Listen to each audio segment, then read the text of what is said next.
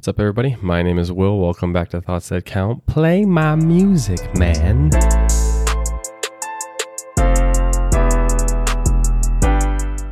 All right, welcome back. I'm happy you're here. Thank you for tuning in to another episode. This is episode 20. Thank you guys for being a part of this. I very much appreciate you.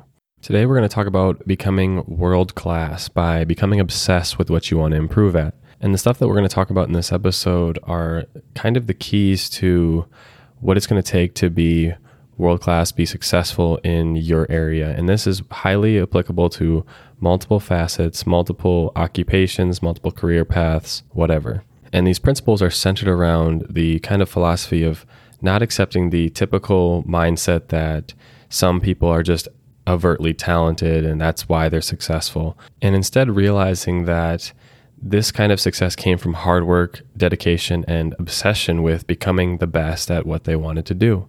Now, I'm not going to deny the presence of natural talent. I do think that there are people who have a natural affinity for certain activities. But what I don't believe is that talent is what carried them to their profound success. And there's a lot of examples of this, but I think that the number one thing is that they found their obsession and they worked at it. They were intensely focused through whatever motivating factor that it was, whether it be, getting them out of whatever situation they're in life or wanting more out of life, whatever. That becoming focused and becoming incredibly obsessed with what they were doing was what led to that success.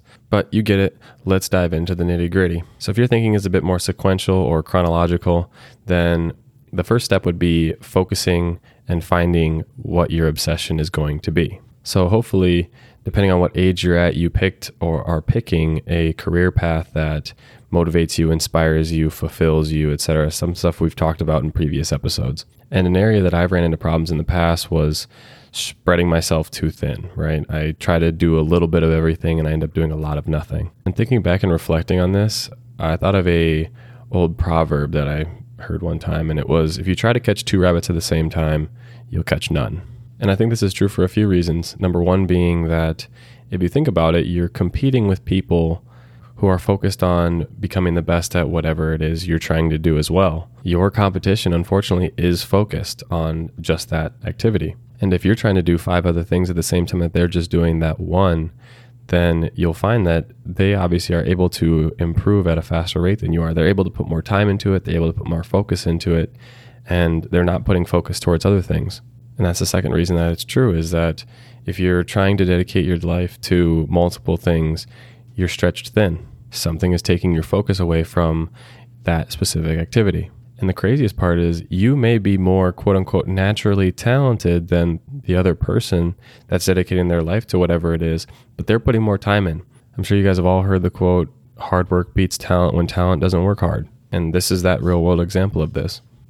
We are full of quotes today, but you may have heard that it takes 10,000 hours to become a master at something, right? But let's dive a little deeper into that concept, because this isn't like a jail sentence where you just put in your time and then you'll be the best at whatever it is, or you will just instantly become a master. You have to fill those 10,000 hours with actual progressive work. Like say the first 1,000 hours you were really busting your butt, and then the last 9,000 hours you were just kind of coasting through the motions and staying in your comfort zone.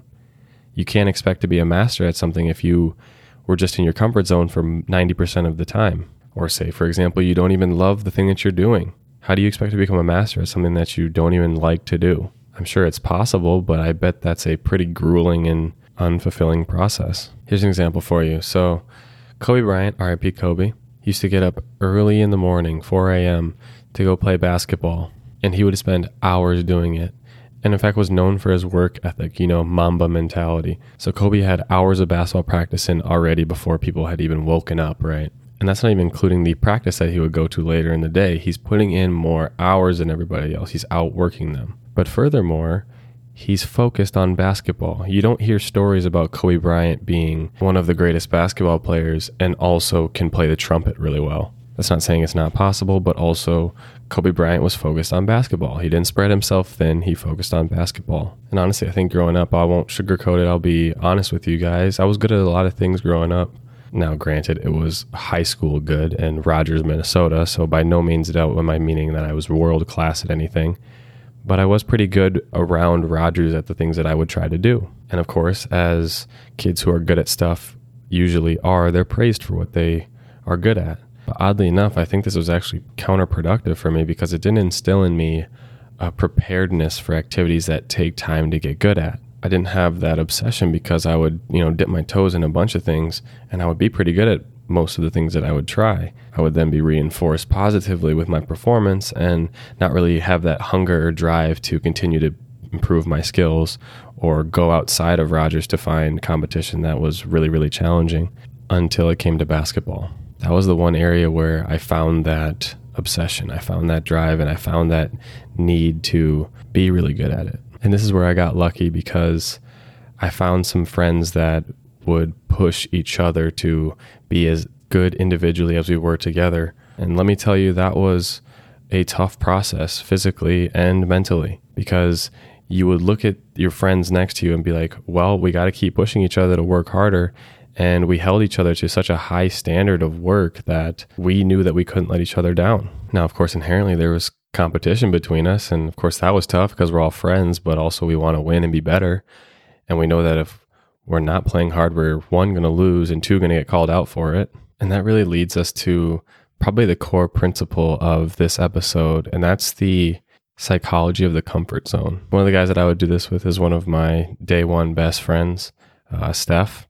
And it was extremely out of my comfort zone, claiming his ankles and hitting step back jumpers in his face. Do you think I liked doing that? No, nobody likes to absolutely embarrass their friend on the court. Okay. No, I just put that in there because I know he's going to listen to this episode. And anybody who knows Steph knows he's an incredibly hard worker and very talented. But in all seriousness, all improvement comes outside of a comfort zone, right? I mean, that's just a fact. In order to improve at something, you have to go outside of what is comfortable. And the reason this is true is because if you go outside of your comfort zone, then you expand what your comfort zone actually is. I mean, take any activity that you want to do or improve at, you're going to have to go outside of what's comfortable to become better at it. That's just how it works. Weightlifting. If you don't increase the weight or the reps, you won't continue to get bigger and stronger. If you don't practice harder songs on an instrument, you'll never be able to play songs of that caliber or difficulty. If you don't play against challenging opponents, you won't develop new tactics to defeat that caliber of opponent. If you don't face challenges in business or in your job, you won't innovate the techniques required to expand that business or to increase your value within that company. I mean, I can continue to go on, but I think that you guys get the point that the comfort zone is where you go to be the same. And it's unfortunate that it's called the comfort zone because stagnant is not a good place to be. If you're someone who seeks to improve themselves, it's not going to be in the comfort zone. So if you can reprogram the way that your brain thinks about challenges and adversity, then you have the potential to become an incredibly valuable and dangerous person in your field. And you may have noticed that I said reprogram there, right? This was intentional because I believe that from a young age, through experience or maybe the way that you were raised, we've all been programmed to feel that adversity and challenges are uncomfortable. Perhaps this is through school where, if you make mistakes, you get a bad grade that's perceived as negative and you're seen as dumb. But making mistakes is one of the best ways to learn something. If you mess up, it's really hard to forget that mess up, isn't it? Especially if the consequences are bad. That's an incredibly powerful teacher, probably the most powerful teacher, honestly. But I think whether intentionally or unintentionally, school teaches you to stay in our comfort zones, don't make mistakes, and aim for perfection. Perfection being an A grade in this example. But that's not where growth happens. That's not where improvement happens. So I encourage you to, in whatever way that you can, try to reframe the way that you think about getting out of your comfort zone and reframe the way that you think about failure and mistakes, because I think these are some of the best teachers and some of the best ways to improve. And when you meet that adversity, when you meet that challenge or that failure, that mistake, don't run from it. Meet it head on and figure out what you can learn from that situation or that experience. Because an average person, when they meet that kind of adversity, they'll quit. They'll give up and they'll try something different. But if you can stick with that and learn something from that mistake, that is how you become world class at something, is that you don't give up, you don't quit, and you continue to fight even after you make mistake after mistake after mistake.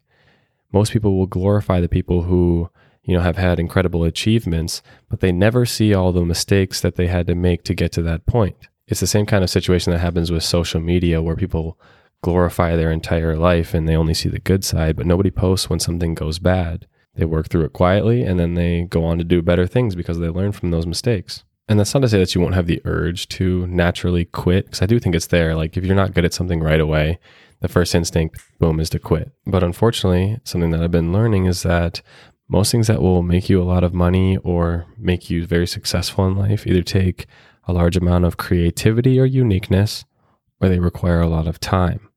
And I think that's an important skill to learn because it's incredibly uncommon, especially in this generation of instant gratification. And I think inevitably, even though it happens quite frequently, most people don't realize that hitting a plateau is inevitable. Hitting a sort of slowing of growth is inevitable. And this is usually also where most people quit, if they didn't quit at the first mistake or failure. And even more so, if they don't end up quitting, then they begin to lose interest or lose obsession in whatever they were trying to improve at the beginning. So if they haven't quit, then you'll start to see more and more of them remaining in the comfort zone. Perhaps the negative feelings of failure stop them from continuing to want to go back to that place, which I'm not saying that I blame those type of people. It's difficult. It's hard to smile in the face of failure and realize that it's a learning experience more than a slap in the face. But in the real world, what this would look like is, in sports, it would look like playing with competition that you know you're better than, and you don't have to challenge yourself to play against that type of competition. In music or playing an instrument, I'll use as an example, it's repeatedly playing the same songs that you know that you're good at and not trying to expand your horizons per se, or get better, play harder songs so that you have to really challenge yourself to learn to play that. So if you want to talk about average or most people are either going to 1, quit, or 2, become complacent or stay in their comfort zones. So if you can train yourself or learn the skills that it takes to not do that, maybe it's a mindset shift, maybe it's, trained practice at not quitting right away, you immediately start to become above average. And you start to find that you're better than most people at whatever it is you're trying to do. And that's because you smiled in the face of adversity. You smiled in the face of maybe a temporary defeat, and you learned and grew from it. And as you start to become better and improve and learn from these experiences, you put that time in, you start putting in those hours, working your way up to that 10,000 hours, you increase your value. Again, with the average thing, most people will try to increase their income without increasing their value. But doesn't it make sense that if you want to increase your income, you should increase your value as well? And if you're able to increase your value noticeably, then you'll probably find that you're the type of person that they're going to look for when it comes to getting a raise or getting that promotion. Or if you're on the entrepreneurial side, that's the type of thing that will drive people to your business. Most people are looking for, what can somebody do for me? And if you're a person who brings a lot of value to the quote me in this situation, then you're the type of person that's going to get chosen, and you're the type of a person that's going to get rewarded for that value. It also essentially makes you irreplaceable, because if you do something or you're good enough at something that nobody else can recreate it because they haven't put that time in, you become the one of one. You become the type of person that they can't afford to lose, and they can't replace you with somebody else. But of course, when you get to this point, you have to remain hungry, because if somebody is also willing to put in the time, then your head start might start to shrink a little bit if you're not working hard. But here's another thing to think about that I don't think most people do. I do think that some people have a natural affinity for certain activities, like LeBron, for example. Everyone has said, oh, he's so talented, he's gifted, he's the chosen one. But less people have said that it's because he's worked hard. Like, yes, he has natural talent. That helped him a lot. And he's a big guy, so that helps on the court. But he's not the only 6'9", 250-pound guy out there. He worked hard. You don't get to where he is in his career without working hard. And a lot of people, most people in fact, haven't made it as far as LeBron has. He burst onto the scene in high school, but what about before that?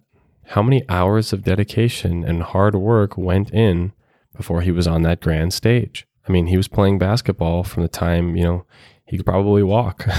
How good can you get at something in 18 years? But he was focused, obsessed, and put the work in to become a great. And even outside of something like basketball, I think the real talent that anyone who's successful in their field has is the ability to obsessively improve at their craft. LeBron, Michael Jordan, Kobe, Will Smith, anyone who is world class. It's not the natural talent that carried them. It's their ability to work hard at what they do, go outside of their comfort zone to improve. They're not average because the average person quits and gives up. Don't be average. So for all my sequential, step-by-step chronological people I talked about earlier, step 1, focus on one thing. Step 2, reprogram how you feel about mistakes and failure. 3, get out of your comfort zone. And 4, don't quit or become complacent. Stay persistent in what you're trying to do. And I think that's why I made this podcast, is I love learning about people and sharing ideas and learning more about this crazy life that we live in.